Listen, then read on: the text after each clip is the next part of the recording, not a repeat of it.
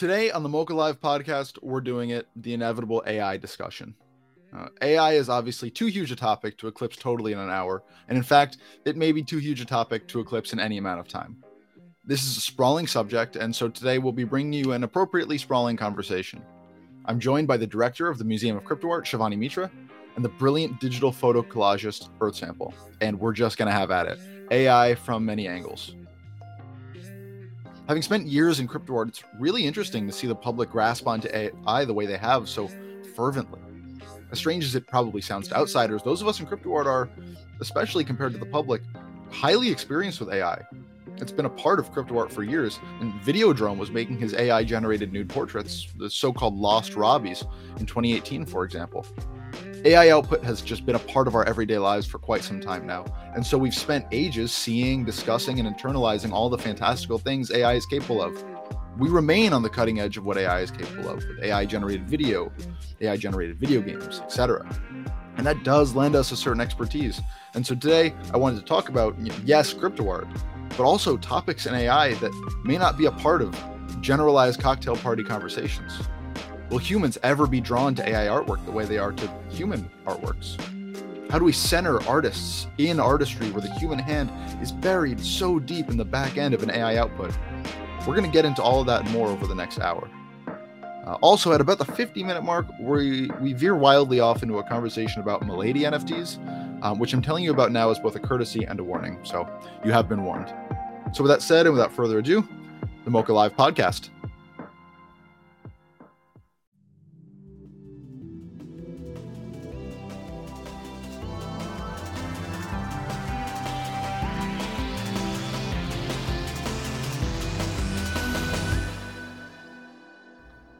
Good evening, everybody. It is 5:01 p.m. EST here in Brooklyn, New York. My name is Max Cohen. You're listening to the MOCA Live podcast, joined by a couple of awesome guests today, some people that I value and treasure more than anyone else in the world. I am joined by Shivani, the director of the Museum of Crypto Art. Hello, Max. And the wonderful digital artist, generative artist. Earthsample, what would you call your practice? Do you have like a name for it? It's sort of like a pseudo collage type style. Like it's a digital collage, I would say, with my own photography. The wonderful pseudo collage artist, Earthsample. How are we doing, guys? Good. How are you? I'm really excited to be here. I'm really excited to have this conversation. Today we are taking on a topic that I know painfully little about, and which a lot of people ask me about in the wild. Everybody seems to want my take on AI, even though I work almost never with AI. I have almost no opinions on it. I'm almost always the defeatist about its potential. So I think we should talk about AI today. It's a conversation that we've been dancing around in this podcast quite a bit, and which I'm excited to kind of finally dive into. Shivani, I want to start with you because you've been talking about writing a piece for the museum about AI for quite a while now. What is it about this whole kind of ecosystem, this whole AI, manifestation that gets your goat? I think I wanted to start writing that in November or something. Mm-hmm. I think I had messaged you. I'm like, oh, I have all these thoughts and I want to write it. And I never put it down on paper, which makes sense. So, when I was before I started all this crypto stuff, right, I was about to go to medical school. Mm-hmm. And I actually wrote a paper in the Lancet commentary area with two other people. My boss at the time was a plastic surgeon at Boston Children's Hospital and Harvard Med. And we wrote a paper on how AI could help bridge supply chain gaps in countries that struggle with providing surgical care. It was a very, very niche. It was a very niche topic, right? Yeah. So you think about all these operating rooms that they need all these supplies.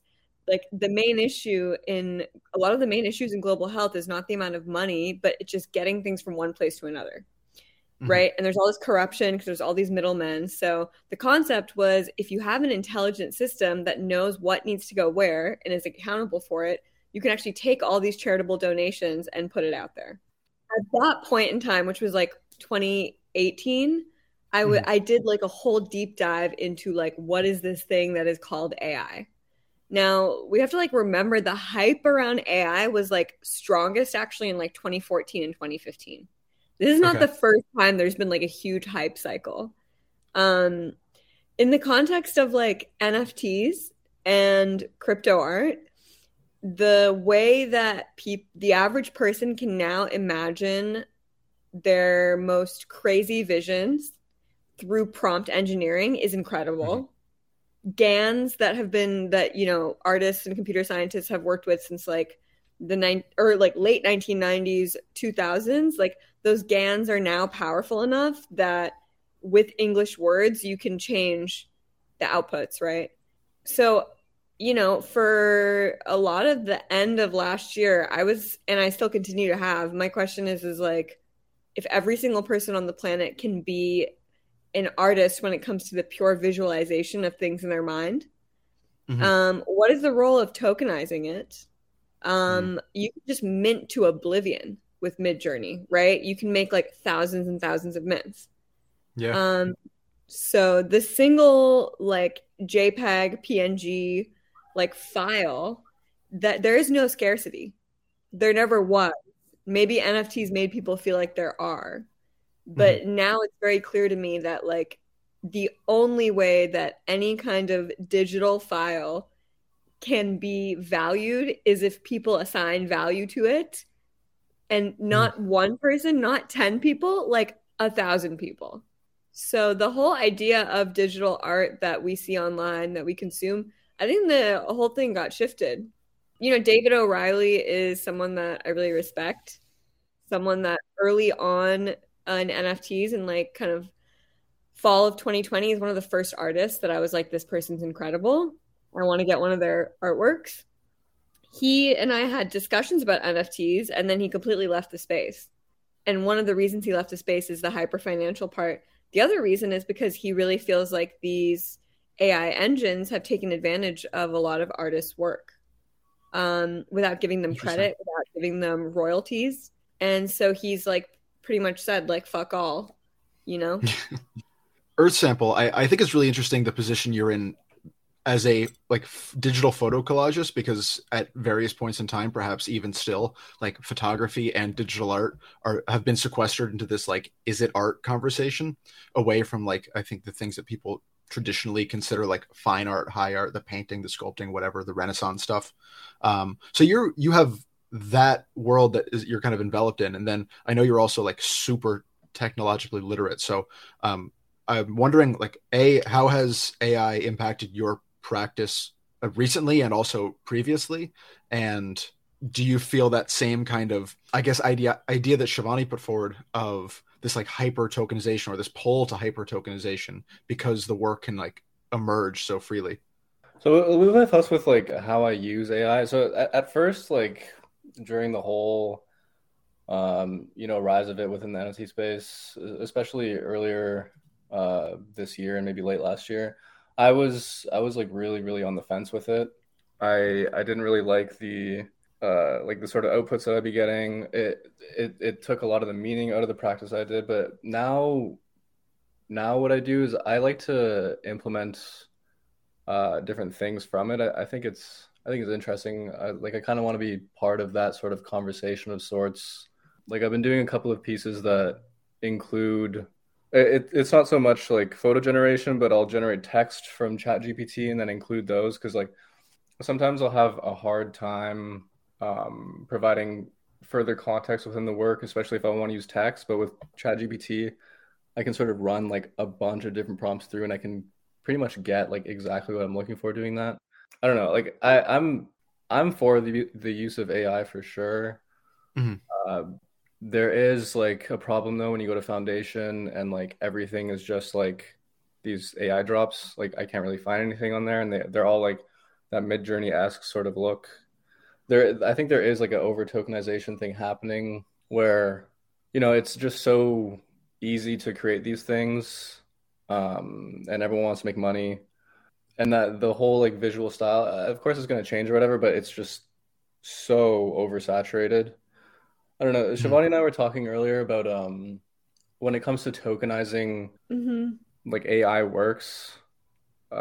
Personally, like when I use AI to create like visual output, like full pieces sort of thing, Mhm. I'm not very interested in minting those, and I don't even post them because I kind of use it just like as like an exploration of my mind sort of thing, like or as like a challenge of trying to convey whatever is going on in my brain onto like this digital canvas. I think like it's really cool to show those things in a non-market context because it provides sort of context that to who you are as an individual. But with the ease of minting these things and creating these things, uh, I personally don't have an interest in it. Earthsample, do you think that it's an artist's responsibility if they're going to tokenize a work or proffer a work into the public for sale? Do you think it's their responsibility to note whether or not they've used AI and also then like which AI they've used, perhaps even to what extent? I don't think so. Personally, I Hmm. don't think so because usually you can tell. First off, We have to be literate to tell. I don't know. Like, there's the whole conversation about like, is this like stealing from other people's work? And I don't. That's like a sort of gray area for me. Well, I don't even think it's that. I think I'm just thinking about like the way artworks and photographs are like annotated within Mm-hmm. essays, Hmm. within art history books, right? It's like it's the dimensions, it's where it's held, it's also what's been used, charcoal on canvas, something like that. Shivani, what do you think? Yeah, I mean, if even with like the first photographs, right? Mhm. Like people would start saying like what kind of camera they're using, right? Or like when the printing press was there, you would after the first edition of the Gutenberg, like there's different types of printing presses, different types of paper, right? Different ways that something's printed. Like with any new method of distribution and, human, basically humans taking things that they could do with their brain and putting it somewhere else in some piece of technology, you over time start to see people acknowledge the technology as something that is a medium. Mhm. So, same thing I think will happen with AI, where people will acknowledge it as a medium. Right Sure. now, only very specific artists are doing that because they're literate enough to treat a model as a paintbrush. Most of us are just Mhm. not going to get there until it becomes easy to use. So, I would agree with Earthsample that like the most positive way to look at this is not to feel enslaved or extracted by the thing, but to consider it a co-pilot or some kind of extension of your mind and your hand, and let it enhance your thinking and your creativity. I think also like the framing of it as it being a responsibility might not be the correct framing because when it comes to like people showing what medium they have, like in what context are they doing that? It's usually when they're like in a show or if it's going to Mm-hmm. be like for sale or stuff of the sorts. I think it's like adding context as opposed to a responsibility because I don't think it's inherently bad. But if the person thinks like it's very interesting that AI is a tool to be used within making this art, or was a tool that was used within making this art, or was like the only tool, um, they can provide that context. But Mm-hmm. I don't think it's necessarily a responsibility. But I do think we will reach a point where that is the case because it may be sentient and therefore it has rights. That's not for a while, right? But I really do see like everything that's happening with AI, like it's happening slowly. Like it's like the internet. Like it's not like one day everyone was like, "Oh my God, we're using the internet." It just happened very slowly over like 10, 15, 20 years. I think it's a new species to an extent, and it's only going to reach its, sentience maybe never, or maybe at a point in time which we have no idea. But at that point, it has rights. But I think there's a really interesting conversation within this about pace in general. Mm-hmm. I think that this conversation about like is AI alive, right? Is it a species, right? That's a conversation that has kind of come out, not totally, but I think in the hearts and minds of a lot of people, that like conversation has kind of been distilled over the last like 3 or 4 months as people have seen this thing really have the ability to appear to speak and think and have opinions, Mm-hmm. right? Just the sheer pace of that is astronomical, right? And you mentioned the internet, right? How it happened over the course of 15 or 20 years. Well, I'm Mm-hmm. even thinking about these other advancements, at least specifically in artistry, right? Whether it was the camera or like the computer, right? But the camera was created in like the early 1800s, and like some people, like Julia Margaret Cameron, were using that for artistic purposes, but it wasn't really accepted as an artistic device for like 100 years, right? And after like a ton of effort, by like the photo secessionists, for example, And then you have digital art, right, which is started like popularly in the late 60s, right? This computer art that still doesn't really have a ton of social kind of acceptance as artistry. I mean, it's getting there, but we're, 50 years from when Ken Knowlton and Leon Harmon made the computer nude, which is Studies in Perception. That was like the first big computer art piece. And I wrote this in a piece last year, but if you Google is digital art, the first thing that comes up is digital art real art? Because people still aren't certain. We're now having these conversations about AI that are taking place in really advanced ways, and it's ingratiating itself into our psyches, but it's been months. It's been a couple years. We're like having the time it takes for these conversations to really emerge, I think, into the public consciousness. 100 years to 50 years to 20 years for the internet. And now we're at like a couple of months. Shivani, you're expressing discontent. People have been there's a book by Daniel Crever that's called AI, the tumultuous search for artificial intelligence, which is incredible. And people have been creating and working with intelligence since the 1950s, right? As a piece of technology. So it kind of follows the same thing. I would agree with you that because of social media, everything's accelerated now into seconds instead of years. And the interest in AI has like exploded, right? But in 2015, there was a similar set of conditions where it was like, holy fuck, AI, right? Same thing happening now. It'll die down, but I agree that it is much quicker, but that's because it's not art. Art is always going to be a niche. Like, we can't get mad that most people don't give a shit about art. Like, that it's always a niche. The word art itself actually turns people off, especially in the US, where there's this huge income inequality and people have an idea of art being associated only with rich people, especially visual art. I think it's just two different paradigms. Yeah, I do just want to note, like, at least as it relates to people making intelligence in the 50s versus now, I think like modernism, like literary and artistic modernism started in like the 1910s, or like popularly after the beginning of World War I. But like people call like Madame Bovary by Gustave Flaubert like the first modernist novel, and that was 50 years earlier. So it's like it counts, it doesn't count, right? There's the nodes, but then there's like the creation of the system as it kind of like emerges into the cultural consciousness. Earthsample, what do you think about this? Honestly, I don't really know. Like, when it comes to like the acceptance of AI art, I don't necessarily think like there has to be like a sort of mainstream acceptance for this to like it's gonna happen either way. Yeah, let me reframe the question, right? Because there's one thing, it's like, will AI be accepted as art? And that's kind of its own very contextful discussion that's going to depend on who we're talking to, where we're talking to them about it. But I guess a better question is, how long will it take for people to stop being impressed with AI art? I think people will continuously to be impressed by it because people are going to continue doing new things. Like, there's always going to be a novel artist or visual language or like some sort of integration with AI that happens. Obviously there's going to be like trends and such, but there's always going to be someone or a group of people who are pushing things towards places that like haven't been done before. I would add though, I think no one's going to be impressed with the outputs. People are going to be impressed with context and like verification, because if you can describe that, like, there's an artist named Alex Rebin who does like crazy work with AI. Like, he connects his brain waves to his models and then outputs from there. Wow. Right. So like that is innovative with like the context and the methodology. Even with like any of the AI art that is coming out, I just think the image itself is fully diluted right now. Yeah. Because it can come from anywhere or anyone. You have no idea. Like, even deep fakes, like all this stuff is going to get way, way more intense. You're not going to be able to trust images. You're going to be able to trust reputation. Well, I think a lot about the early AI pieces in the museum's collection, right? And we have a couple of pieces by Alexander Rebin. He helped design the Datagan.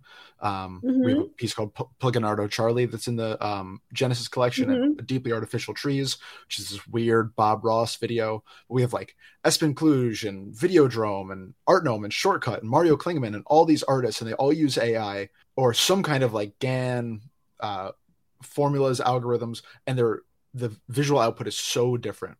And I haven't really seen any of those outputs like referenced or imitated out in the world now, right? There seems to be a kind of an Earthsample. Maybe you could give me some clarity on this, but it seems like there is a kind of image that seems to be like the AI sensibility, right? It seems to be, I'm not even sure what you can call it. I guess it's choppy, it's colorful. Yeah, it's like chopped, it's cooked. Yeah, I mean that came from like the phase in which the technology was at, right?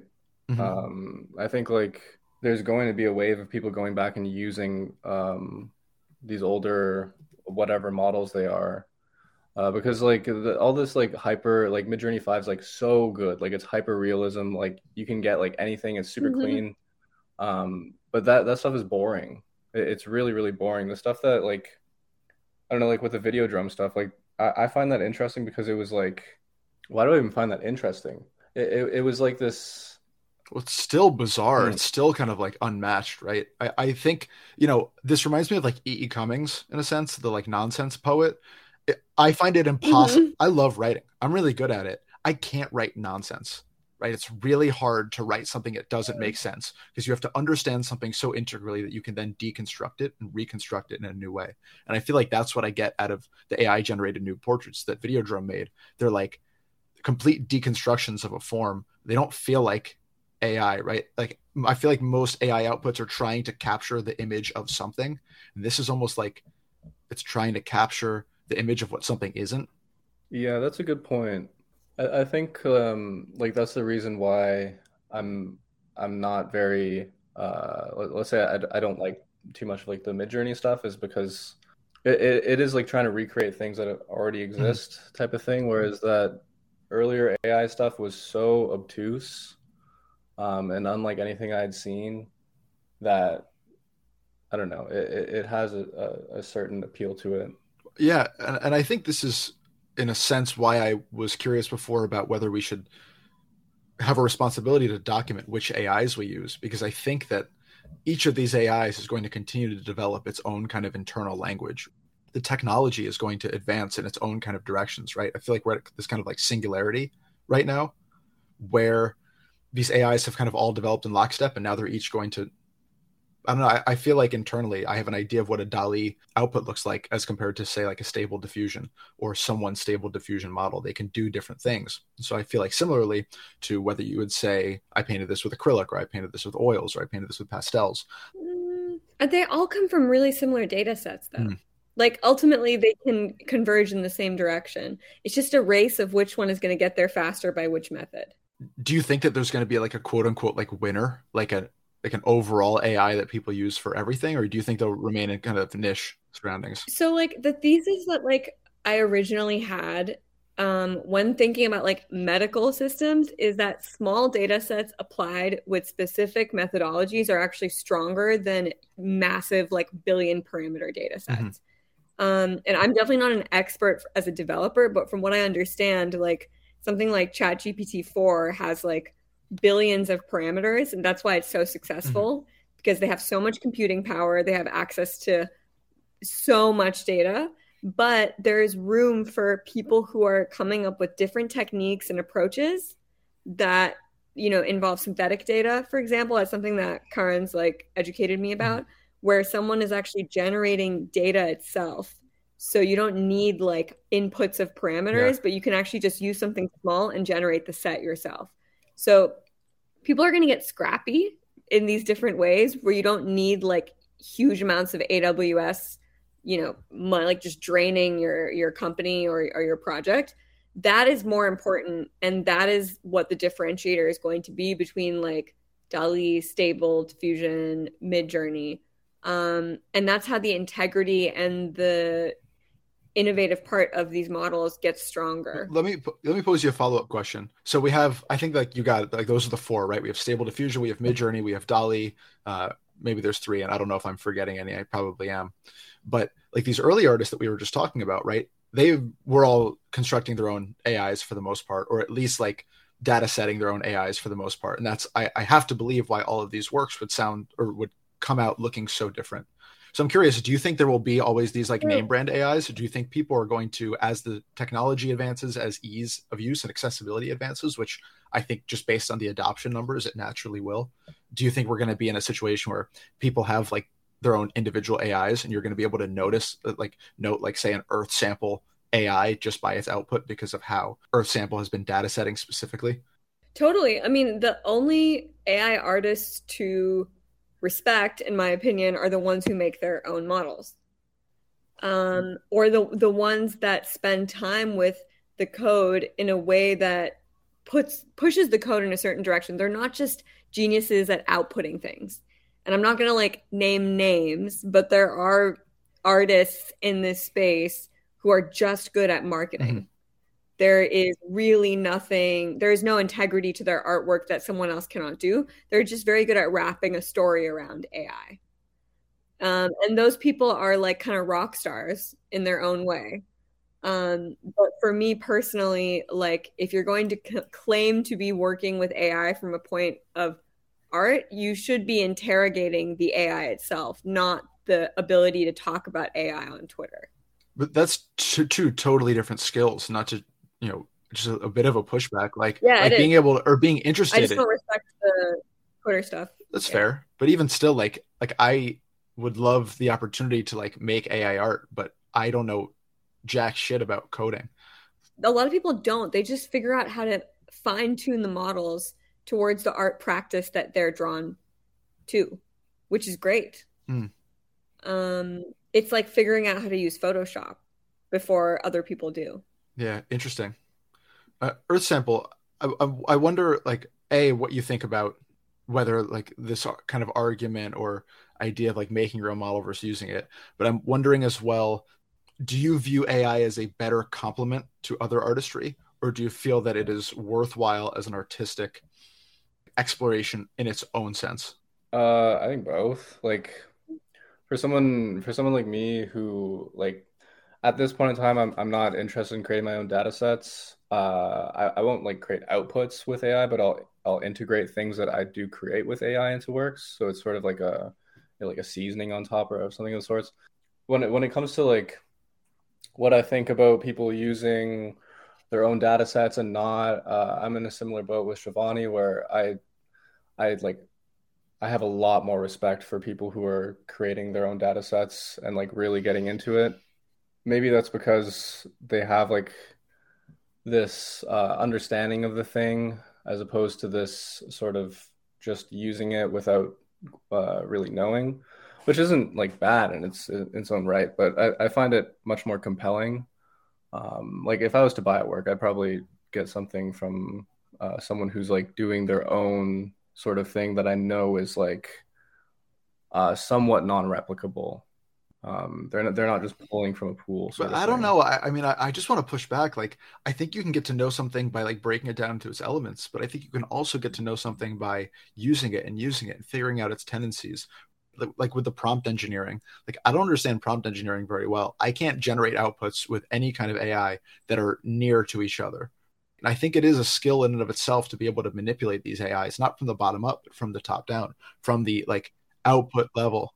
It's definitely a skill, but like my personal preference is like if I was going to buy a piece, I would want it just feels way more holistic. Like it's more of like a full narrative sort of thing. Well, yeah, I mean it's no secret that like identity and verification is going to become so important in the next 5 years with AI just in like insinuating itself into so many more aspects of society. Even when I'm with my grandparents and they're watching the news, right, there's like all of these horror stories about AI that is going to replicate someone's voice. And I saw some article in the Wall Street Journal about it takes just hours to replicate someone's face and voice, and then you think of horror stories in your head about getting a call from someone who you think is a loved one and they're asking for money or they say they need help, and so of course you want to help them, but how do you know it's really them? And you're laughing, Shivani. I think it's great because in the worst world, then people are meeting in person and getting to know each other and building trust organically, right? In the worst version of like AI, like takes over everything that is on your computer screen. Oh, sorry. But like in the best world, it's also okay. I don't know. I don't think that like all this alignment stuff also to me, like it really, I understand.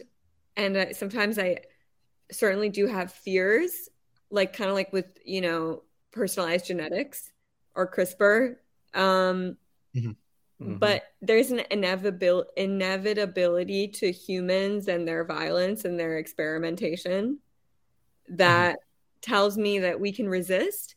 But I think it's stronger if we create like the systems and mental models from now that have humans thinking about this technology in a positive way. Sure. And like, for example, with Midjourney, right? Like the most common user is like middle-aged people who are very good at writing, because you need to be a very good prompt engineer, and Zoomers don't like writing or reading. So like Max, you probably would be one of the best prompt engineers for Midjourney because you're very good at writing. So like there's very unexpected ways that these things can bring out different people's skill sets. I personally am waiting for somebody to license my services to prompt engineer for them. I want to ghostwrite, but I want to ghostwrite their art. So if anybody listening to this is interested in that, you should DM me. That's not really a joke, but it's kind of a joke. We're not supposed to use MOCA Twitter for shilling. No. I'm shilling my freelance stuff. Anyway, hold on. I want to go back to this point you made about So I don't know if you guys have had the same experience, but in the last 2 months, AI is just a conversation topic at dinner parties at all. And I find that I am constantly playing the devil's advocate to everyone who's like, AI is either going to destroy the world, it's going to save the world, it's going to fundamentally change how we do everything. And my point is something basically off of what you said, Shivani, which is like most people find AI like super annoying or otherwise like detrimental in this sense of like, you can't trust people, right? You're like, I think there's almost going to be a return to pre-internet norms to an extent in terms of prioritizing offline interaction that you can verify, because the digital realm is going to become so untrustworthy. I think that AI has a risk of destroying itself by being too good at what it's doing. And I think that people are going to turn away from it to a point. I think, people turning away from it is going to be their choice. I don't think it's going to be because you have things like ZK and you have things like crypto. You have things What's like zero knowledge proofs, which is it's like cryptography, which it exists before like blockchains and crypto. It lets you verify two endpoints or two interactions without knowing who is on each end, right? Okay. But it gives you verification because you are each setting parameters for verifying each other without telling the other person who you are. So like it's like Earthsample right now, how like we know that we know Earthsample's it's there, him, right? But we don't. Do we know it's him? It might not be. I might be an AI. No, just here to talk about AI and show my ladies. That's, oh my God. Yeah, we can go into a whole discussion on that. But yeah, I don't know. You're always going to have an equal and opposite force, right? That there are people who are like focused on privacy and interaction. So if you want to have a private, secure interaction online, you can do it, but you just need to take the time to figure out how to do it. So I think you're right that a lot of people are just going to be like, this is horrible. I don't want to do any of this. I'm just going to leave. Right. And I'm going to become a shepherd in like a piece of land in Croatia and like take care of my dogs and like my wife. But I can almost guarantee you that person after a couple of years is going to go back onto the internet because they want to go back. I don't think there's going to be a mass exodus. There might be a max exodus. There's going to be maybe. I think there's going to just be adaptation. Like it's going to be weird.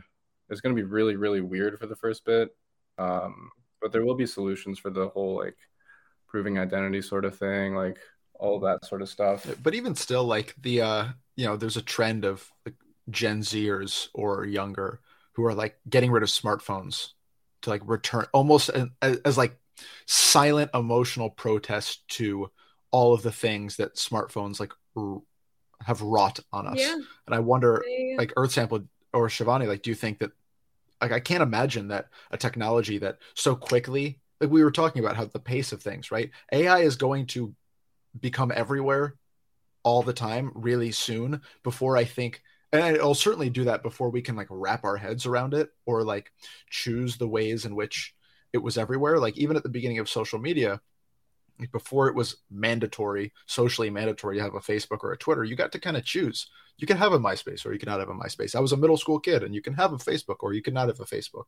It wasn't like the be all end all of the social experience so ingratiated with it that you couldn't detangle the two. And I wonder if AI is going to evolve so quickly that we're going to lose that choice.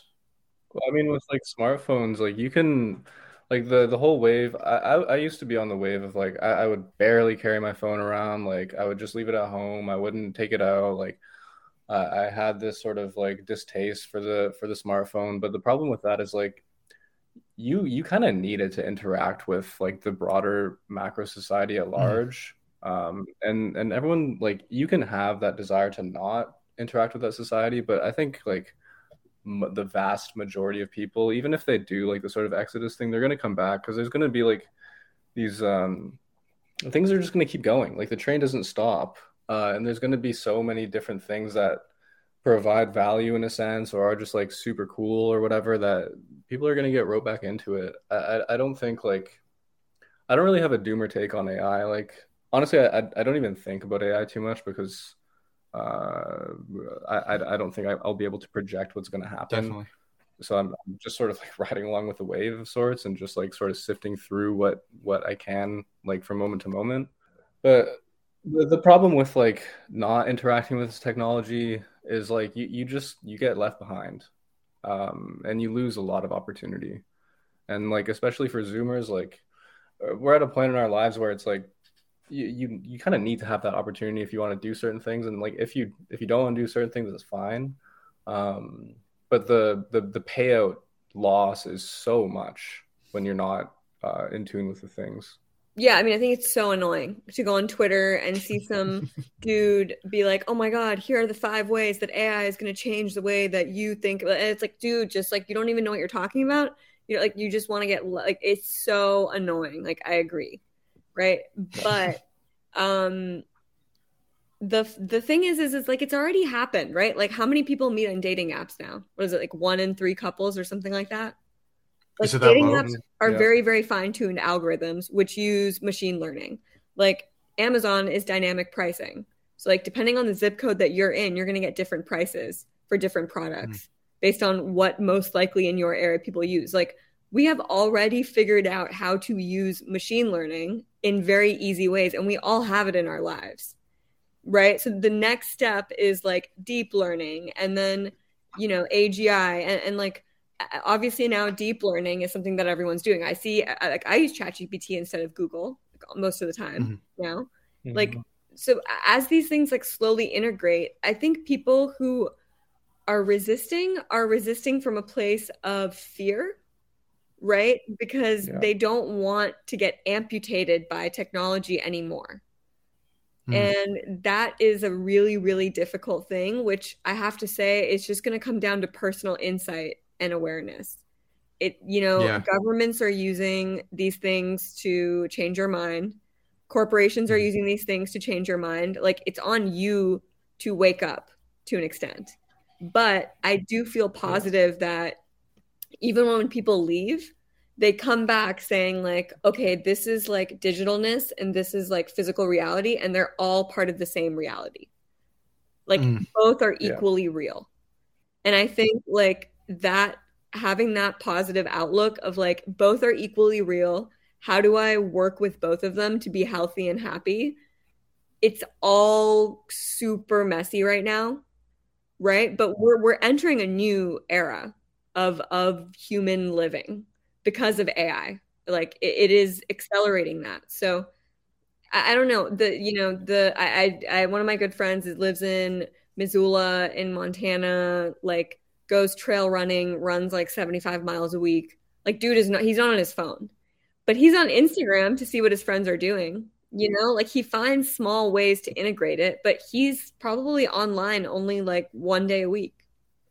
Well, I think you made a really interesting point about Amazon and about dating apps, right? Where it's like when this algorithmic learning is like in the background, or it's like the connective tissue between things, we not only don't worry so much about it, don't think so much about it. We like actively welcome it. I think people welcome the way Amazon prices itself. I think people welcome the ease at which dating apps, like bring into their lives. It's when the thing is kind of like standalone that it's really scary, right? And so I've been thinking about this in the crypto art context with the work of Sasha Stiles, the poet, and then Operator, who do like their generative choreography work, right? Where like AI, because somebody once told me that like generative art is AI, like generative artwork is AI artwork, and like algorithmic artwork is AI artwork.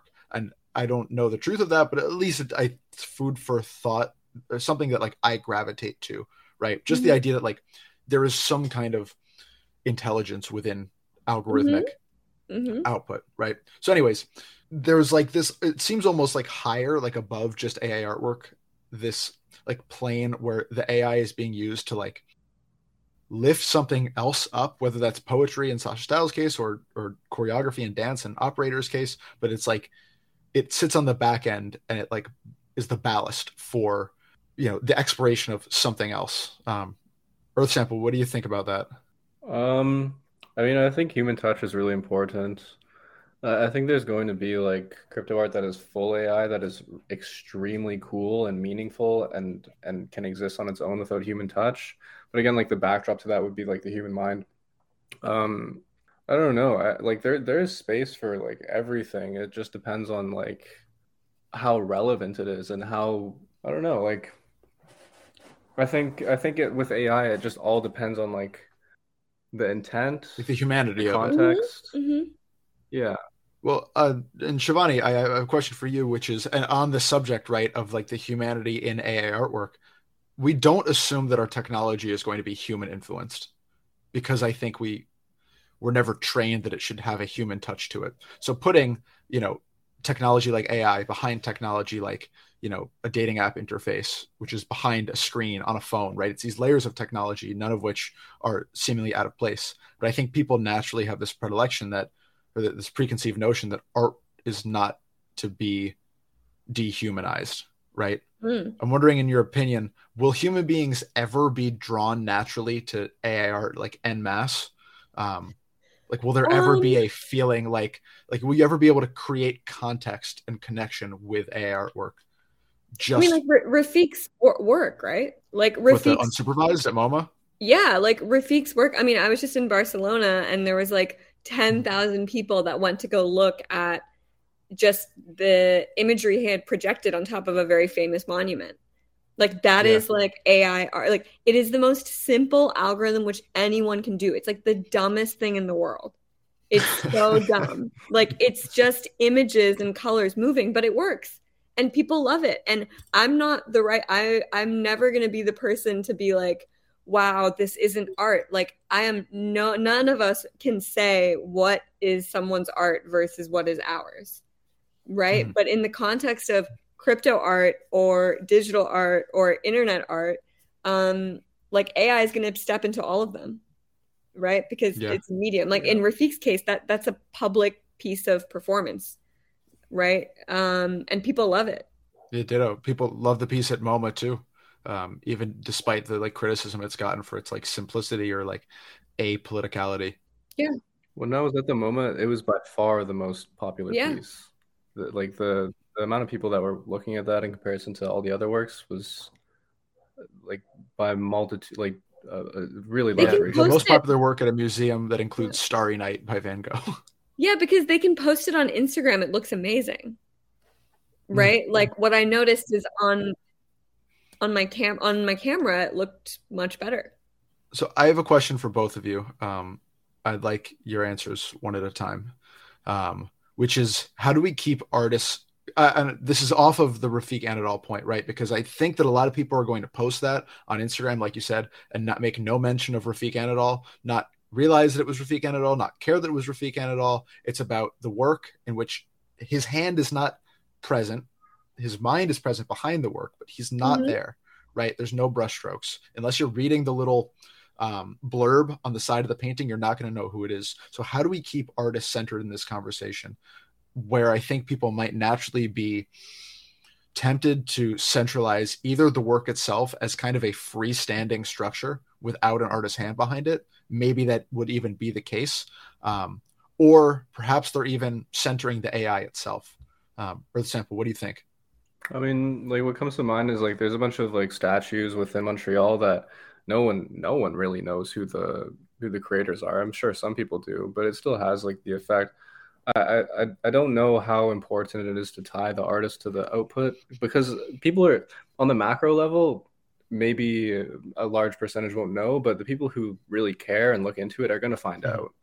And then that's going to propagate. Like if there's a piece of work that is so good that it hits mainstream and people love it or whatever, like think of like music producers. Like, do you know who produced like the latest whatever song? Probably not.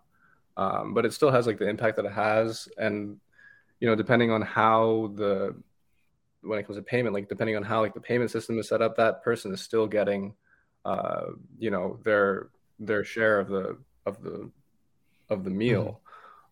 I again, like I don't think when stuff hits super macro, I don't think it's too important for the artist to be recognized, because because eventually when people look at it, they're going to find out when they like take a deeper look. Yeah, two things. I mean, I agree with Earthsample that most people, like looking at a public art piece or even an art piece in a museum, they it's not interesting enough to go in to see who the individual or like artist collective is. But there are people who are interested, right? And like, for example, with a community like MOCA, like this is a community of people that are interested in uplifting artists. So we can do the work to make sure for any art piece to say, like, this is the artist's intention.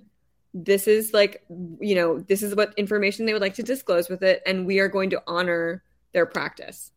So it really is context dependent.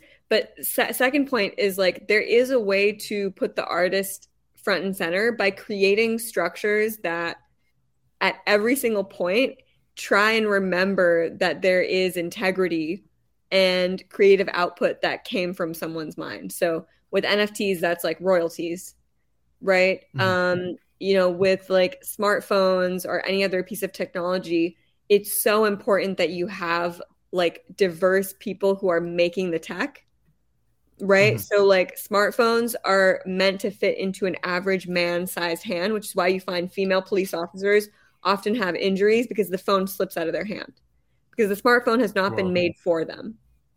Right. And like my mom's a hardware chip designer. She's taught me from a young age, like if you want to change something to be more focused on different individuals, you need to have people actually creating the thing itself. Like you need to have a woman who's actually writing the code, for example. So like those like hidden structures are really important to like think about. For example, with AI, there's so much data. I also wrote like a paper on bias, right? Like these things don't recognize dark skin. Yeah. These things don't recognize, people from different regions of the world where the data sets are just not there. So like those hidden structures and the way that you make sure the humanity is preserved in them is as important as any kind of public marketing or propaganda of like, this is done by an artist, Yeah. That's fascinating. Yeah. I mean, lots of lefties like myself get injured every year because they're using right-handed scissors. Yeah. That's just true. Diversity and inclusion, right? It's like the most important. Yeah.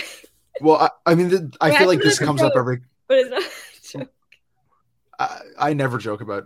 You're the only person that jokes about diversity and inclusion. Everyone else takes it very seriously. Because I'm literally the only person. Like, you know how many people like?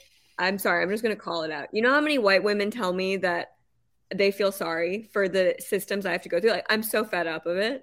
Like it's not okay for like people to say that something is not working for people who are minorities when they don't even talk to those people. They don't even know where they come from. They don't know their background. It's just like, it's so corporate. The language around diversity and inclusion is so superficial. It's so virtue signaling. For what it's worth, I have a long history of white women feeling sorry for me too. How do they feel bad for you? I don't know. I didn't think about like the next leg of that joke. Yeah, we don't have to get into that. I also feel, I mean, this is like public. Like, I don't want to pull out race. I feel like there's a lot of white women that I love. Even the label white is like really fucked up. It's like a whole corporate thing. Yeah, but name 2 white women you love. Should we talk about Miladies and how? Yeah. I wanted to give you guys 5 minutes. Yeah. Speaking of race and diversity and inclusion, let's talk about Miladies. Earthsample was telling me he just had a prediction, something about CNN and where this is going, and yeah, I'm going to give you 2 the floor to talk about Miladies. I'm going to give you 4 minutes on Miladies, and then we're cutting this. I'll go quick. Like, so Milady's been canceled like infinite times within the space. Everyone within the space who knows about Milady knows that they've been canceled. Now with Elon tweeting about it, it's going to hit mainstream eyes. It already has. News media is going to jump on it. You sound like an ironic tweet right now. Like, just the way you're talking. Like, to the casualness with you're saying, like, yeah, Miladys has been canceled. Everyone knows it. But now with Elon tweeting it, mainstream news is like, it's... Well, I mean, it's true. Like, mainstream news is going to go onto it. It's going to get further propagated. Zoomers are incredibly based. A lot of people, I mean, I can say that, like, I'm going to stop you again. What do you mean by Zoomers are incredibly based? Assume that I don't know what that means. I'm pretty sure there was a study with like American teenagers, with teenage boys, and like 60% of them identify as conservative. Like, there's a big switch that has happened over the past like 2 years, it seems. And I don't know if it's a good thing. I'm pretty like, I'm not going to comment on that, but it seems like the pendulum is swinging to the right, and this whole like Milady shit, I mean, you can say it's definitely not to the left. I don't know. There's something that's going to happen, I think, where the Milady imagery is going to hit mainstream. I don't know how long it's going to last, and I don't know if it's a good thing. Like, I think Milady's really cool in a niche, but on a macro, I'm not sure. Yeah, I don't know. Shivani, you told me to buy Miladys like ages ago, so take a victory lap. Yeah, I mean, I got it a long time ago. I'm very fascinated by American masculinity, or generally like Western world masculinity. You know, it claims that like places like Saudi Arabia or India like are really hostile places for women, that like this is the most equal place, this is where gender equality's gone right. And I just call total bullshit on that, because there has never been a world where you can move past the signaling and actually change the structures in these conditions that we're in. So the Milady community is, in its origins, violent, extreme, and a lot of men trying to figure out what to do with their lives. Yes. And that fascinates me so much. So I am part of the like discourse from a place of observation and wanting to understand what the next step of 4chan is, because that's what it is. And I think the imagery and the aesthetics are really cool, because they've somehow figured out whatever sits in between cutesiness and meme and like full-on evil ideas of human beings on the internet. I don't know. And you know, the truth is in many ways that like 4chan and gambling and sex are the origins of the internet. That is where, those are some of the first communities on the internet. So like, we can say it didn't happen, but like it did happen. Like, human beings have weird tendencies. And I am not interested in censoring of any of it, but exploring it, understanding maybe if there's ways for people to connect and heal themselves, maybe ways to take the good out of it. But the Milady community is very strong, and probably some of the most interesting conversations that terrify me and inspire me at the same time.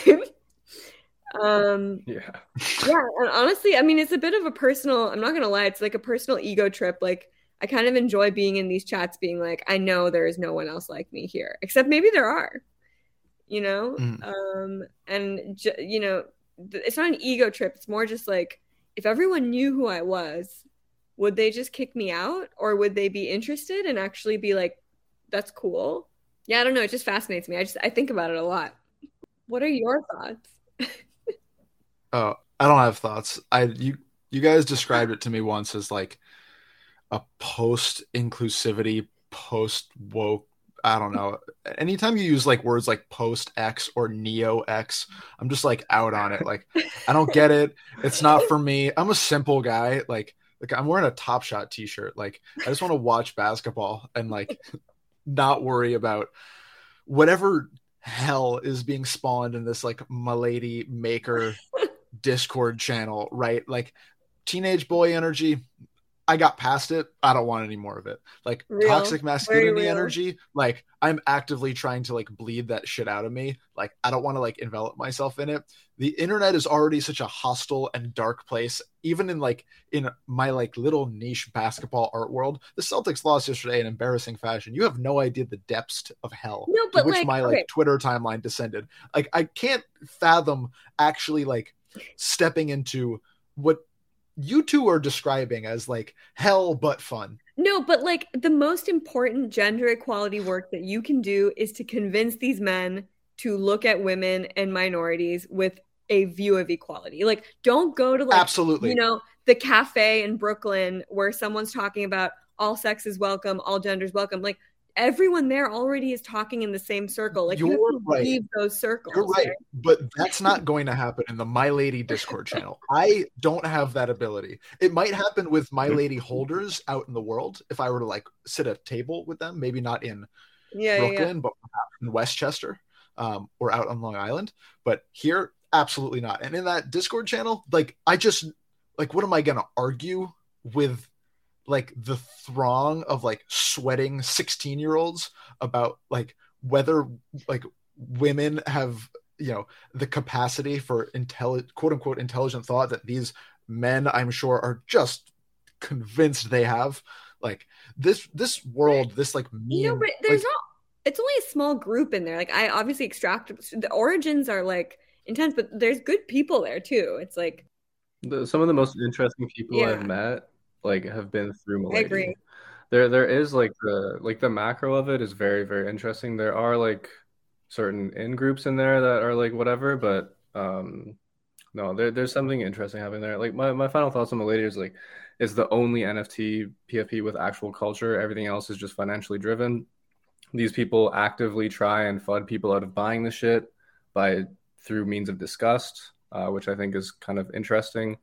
They want to gatekeep the culture in an ironic sense. Like there's a lot of posts that are like Milady's pumping, like bring like from Milady accounts. Like it is like there's like a true community there that is separate from the finances that does not, in my opinion, exist with like anything else in the space, PFP wise.